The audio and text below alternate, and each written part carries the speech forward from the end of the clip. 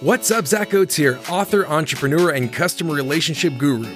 Welcome to Give an Ovation, growth strategies for restaurants and retailers, where we find industry leaders to share their secrets to grow your business. This podcast is sponsored by Ovation, the actionable guest feedback tool that works on or off premise and is easy, real-time, and actually drives revenue. Learn more at ovationup.com. Welcome to another edition of Give an Ovation. I am joined today by the CEO of Relay Delivery. Now, this company started in 2014 to solve the problem of restaurants relying on in-house couriers to make deliveries. They're now working with companies like Sweetgreen, Just Salad, Papa John's, and deliver over 25,000 orders a day. They're blowing up. They're huge. They've been around forever, and they just keep growing. Alex, I almost think of you. Oh, and his name, by the way, is Alex Bloom. So, Alex, thanks for joining us on Give an Ovation, man. Hey, Zach, thanks for having me. One of the interesting things as I was reading through this, it's almost as if you had some crystal ball about what the future of delivery was going to be. And I thought it was just so interesting to read. I literally had to read it probably 4 times. I'm like, yeah, it says 2014. Yeah, 2014. Because this is something that, you foresaw this huge gap. And I want to get to talking about that. But first of all, tell me a little bit more about Relay. Yeah, so Relay, in so many words, is a last mile fulfillment service. Some people call it logistics as a service or delivery as a service. The thesis has shifted a little bit in the almost decade that we've been in existence. Initially, it's 2014. Initially, it was about allowing restaurants to outsource their in-house delivery component. So this is in New York, which is where we're based and kind of our core market where we started. And all these restaurants famously do delivery, but back then they all had their own delivery staff in-house. So if you ordered, bagels or whatever, somebody that was employed by that restaurant would come and ring your doorbell. And so when we started, the premise was, you're in the bagel industry or business, not in the logistics business. Right. Outsource that to us. And well, there was a whole efficiency component that is a lot nerdier and less interesting. I think it's interesting, but restaurants took to that idea avidly. They love the thought of being able to outsource that last mile component. And so we grew like a weed. The thesis now has shifted where, if you look at most markets, almost no one hires their own delivery guys anymore. Very few. It's rare now. Right. And it is a lot more about putting merchants in control of the delivery experience. And to do that, we basically talk about this concept of self-delivery. And so very few people understand or realize even that on Uber, DoorDash, and Grubhub, and really Waiter, all of them have this, ASAP now, that you as a merchant can deliver orders yourself.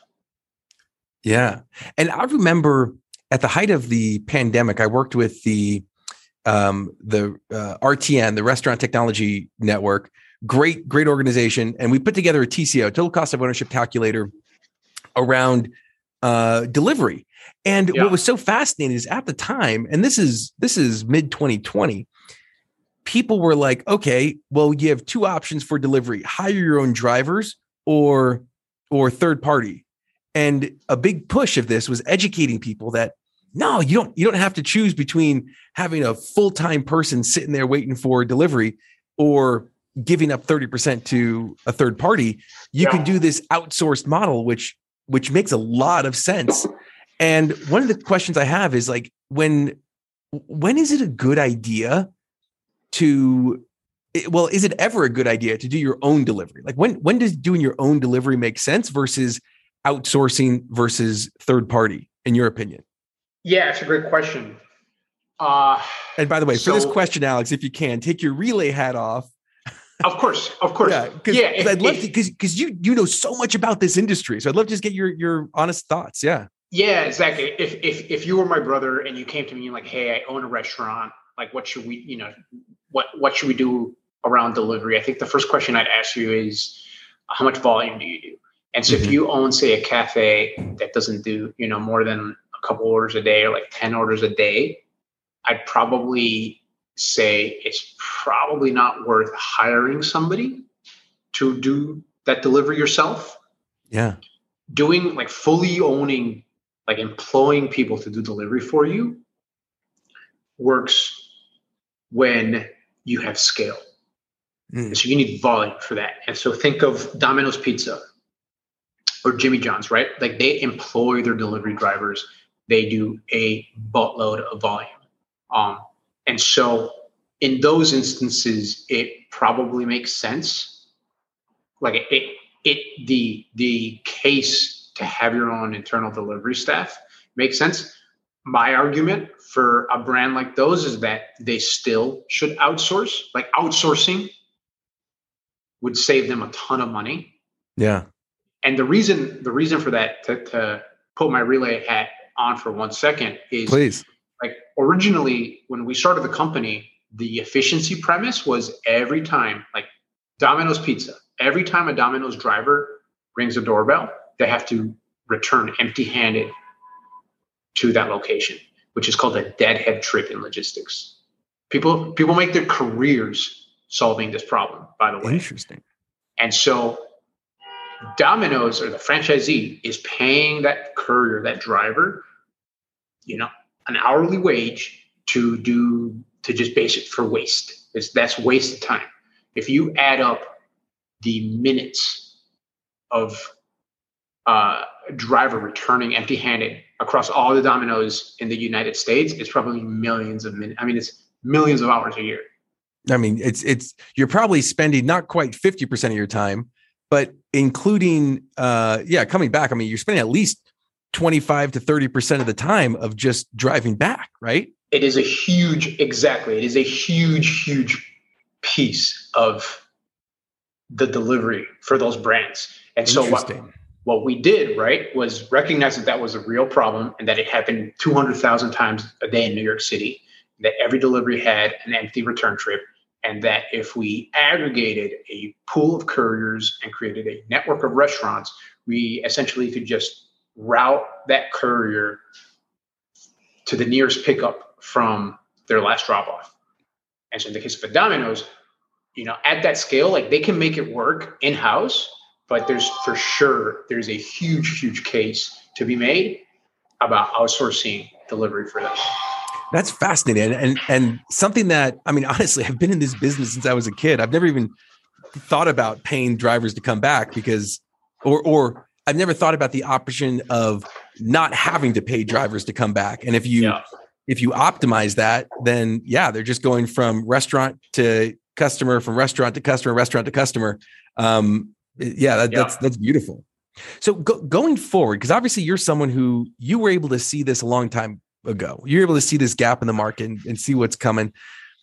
Looking further to the future, Alex, what is the future of delivery? How do humans, drones, driverless, is that ever going to become, are the robotics, the unmanned, autonomous version of delivery, is that ever going to become widespread, or is that always going to be like a niche thing?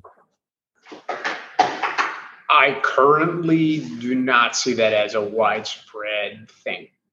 I think the future, and I'm talking like future in the next couple of years, not like 50 years out, who knows?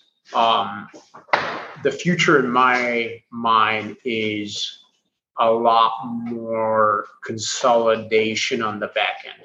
And this is no doubt preaching to like what we do, Zach, but I can't help that. No, please. I mean, now you can keep your relay hat back on. I just want to know, how do you envision the future for this? Yeah, I think it's really simple, man. It is essentially, there's a huge question mark around, and I think we're seeing that now more so than ever, around the sustainability or viability really of models like a DoorDash or an Uber Eats. They have never made money. And 5 years ago, it was all about like, we're going to expand and like own the market. And as soon as we do that, we will print money. But DoorDash owns that market now pretty much. They just cut 1,200 jobs today. I heard. And are not even like close to making money. It's not even like debatable. And so it's just like, how does that, like, how much longer can they be basically default dead and have investors back them? So that's like one question. But to the root of the question, it makes no sense that consumers are ordering across a variety of different channels and that each individual channel is delivering that food. So in other words, to put this like in a concrete example, you have, a popular pizzeria, they get an order from DoorDash and an order from Uber Eats that are going to two homes that are neighbors. That's two different people doing the job that like really one person should be doing. And so that's something that Relay does. And it just, if it's not Relay, somebody else will do it.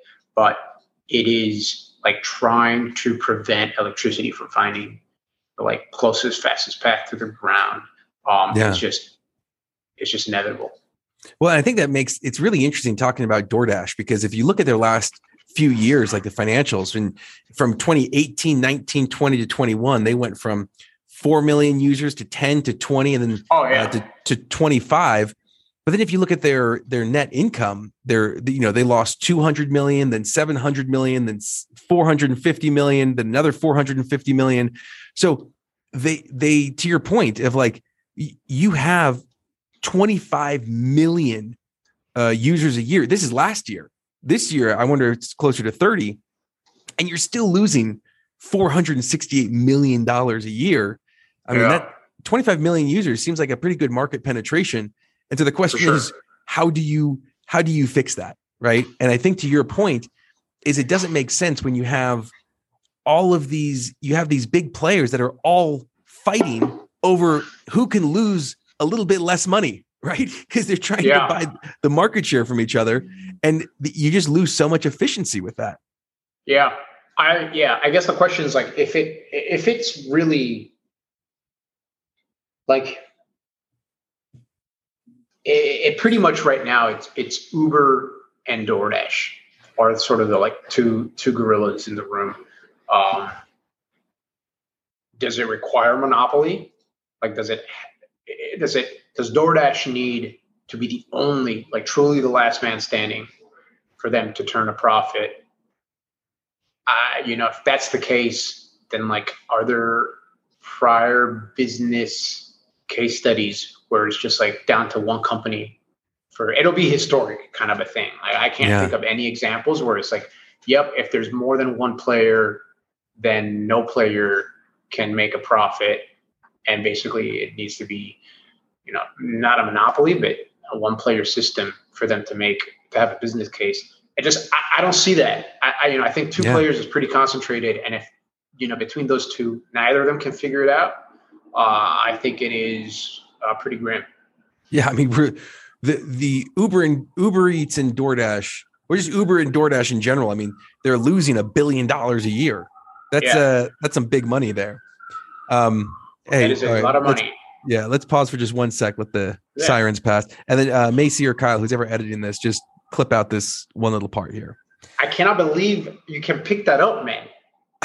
Like, it's like all the way in the distance. Do you know what's so bizarre is I think doing a lot more of these podcasts, I've become like much more attuned to. And Zach, I can like go into a room. No. You're honestly, you're totally fine.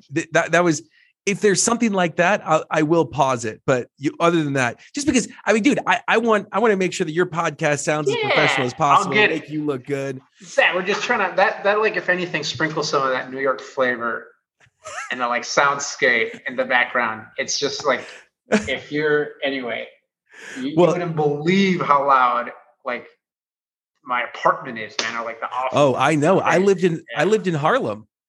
Oh, no way. Yeah, I lived in Harlem, and I lived on the 13th floor of a 10-story building. They had converted an elevator shaft, like, the old elevator shafts used to be huge with the counterweights. They converted that into 3 more floors, and so I remember the first time I went to that apartment. I went up to the 10th floor. I got in the elevator, went up to the 10th floor, and I was like, oh, maybe there's another elevator shaft that goes to the 13th. Walked all the way around the building, went back down to the lobby to the concierge, and I was like, hey, I don't see a 13th floor. They're like, oh yeah, go up the elevator across the building, and then there's a stairwell, and then you could go up 3 flights. No way. So even though you were, you were on a 3rd floor walk up on the 13th floor. On the 13th floor, yeah, exactly. Wow. And by the way, anyway, I was paying $1,000 a month for that. Yeah, well, that sounds like a bargain, to be honest with you, man. I know. Well, except I didn't have running water. Dude, the 3 floors we shared. There were 5 apartments and 1 bathroom on the 3 floors. And you walk into the bathroom and there was 1 toilet, 1 shower, and 2 sinks. Wait. So like you have to be in line to use the bathroom, pretty much. Yeah, and it was just me and 4 other women, and that was. So we fought over the blow dryer in the morning. Oh, that is crazy, man. That is some New York like story right there for sure. Oh man, it was fun. I mean, it's crazy. I worked in Soho, and so it was like, like a 35-40 minute commute depending on the day. My parents live 35-40 minutes away from New York, and I was like, no, like I'm gonna be on my own. I'm gonna live in the city. And then I was like, wait, this is like this is a lot. Oh man, it's part of the experience. No, it was fun. I'm glad I did it. But anyway, so actually, you know what? Hey, Macy, Kyle, keep this part in. Why not? I know we're almost out of time here. Sure. Okay, last couple of questions here, Alex. Sure. What are the most important aspects of guest experience nowadays? To me, it's super clear, especially with inflation and prices going up. If you look at, in short, it's trying to keep prices low and affordable. It's something that third-party delivery apps have struggled with, and like it ties nicely into like the whole path to profitability. But it's just like cliche now to order a $20 pizza and have the total come out to like $50. With like the fees and and whatnot. So I think keeping things streamlined and tight in terms of budget is paramount these days. I think a lot of consumers have that in mind. Yeah, I think taking prices is really tough, especially nowadays. It's like I hate to say it this way, but it's kind of like you had your chance to take price last year. For sure. This year, guests aren't really, right now, guests just aren't having it, right? It's not a big thing anymore. Yeah. Well, I mean, yes. Yep. And so many, we'll see what, the Q4 reports look like. I think everyone has been surprised in how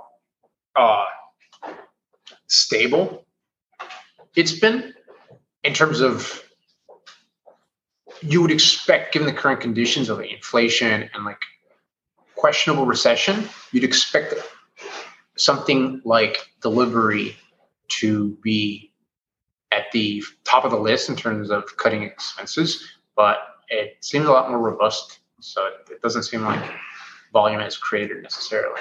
But still, like the question is like, how much more will consumers be accepting of, a $50, $20 pizza?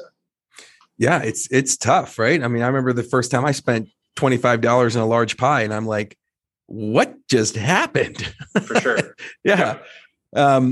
Now, one of the things that I'd love to talk about is who deserves an ovation in the restaurant industry? Who's someone that we should be following? Who are some thought leaders that you follow? Dig is a restaurant chain. They are, I don't think they would scoff at being called a fast casual, but they are, I'd say, a fast casual. here in New York. They're in Boston as well. Their food looks so good. Yeah, they, I think, are at the bleeding edge of both food and kind of how they think. They're a customer of ours, of how they think about delivery. So I'd give them a shout out. They have never been afraid to experiment and like try new things. Yeah. Awesome. Yeah, definitely cool. Cool company, cool branding, great food. Yeah, I think they're definitely up and coming. Haven't quite gotten the swagger attention that I feel like they deserve. So glad you're giving them a shout out. Now, Alex, how do people find you and Relay? We, truth be told, keep a pretty low profile, but we are trying to change that, especially on LinkedIn. So if you want to find us on LinkedIn and like follow, comment, subscribe in no particular order, that'd be great. But yeah, trying to position ourselves as more of a thought leader in the space. I truly think that we are an incredibly unique company, both from our culture perspective, like from our culture, but also on the business side. They're really, like you mentioned one company that is similar to what we're doing. Despite them being in a similar space, I truly think that we're the only, like, I think today we're the only ones doing what we do. There used to be a couple of names, but they, for many different reasons, kind of pivoted or just went out of business. I think today we are more or less the last man standing. Yeah. Well, let's hope you guys keep standing. And you bet. Alex, for helping to drive this industry forward, today's ovation goes to you. Thank you so much for joining us on Give an Ovation. Thank you, Zach. Thanks for having me. Glad you're with us today, and thank you. Thank you to the risk takers, the troublemakers, the crazies who are keeping this world clothed and fed. You're the ones who deserve an ovation. Again, this podcast was sponsored by Ovation. To see how we can help you grow your business, go to ovationup.com. Don't forget to subscribe, and as always, remember to give someone in your life an ovation today.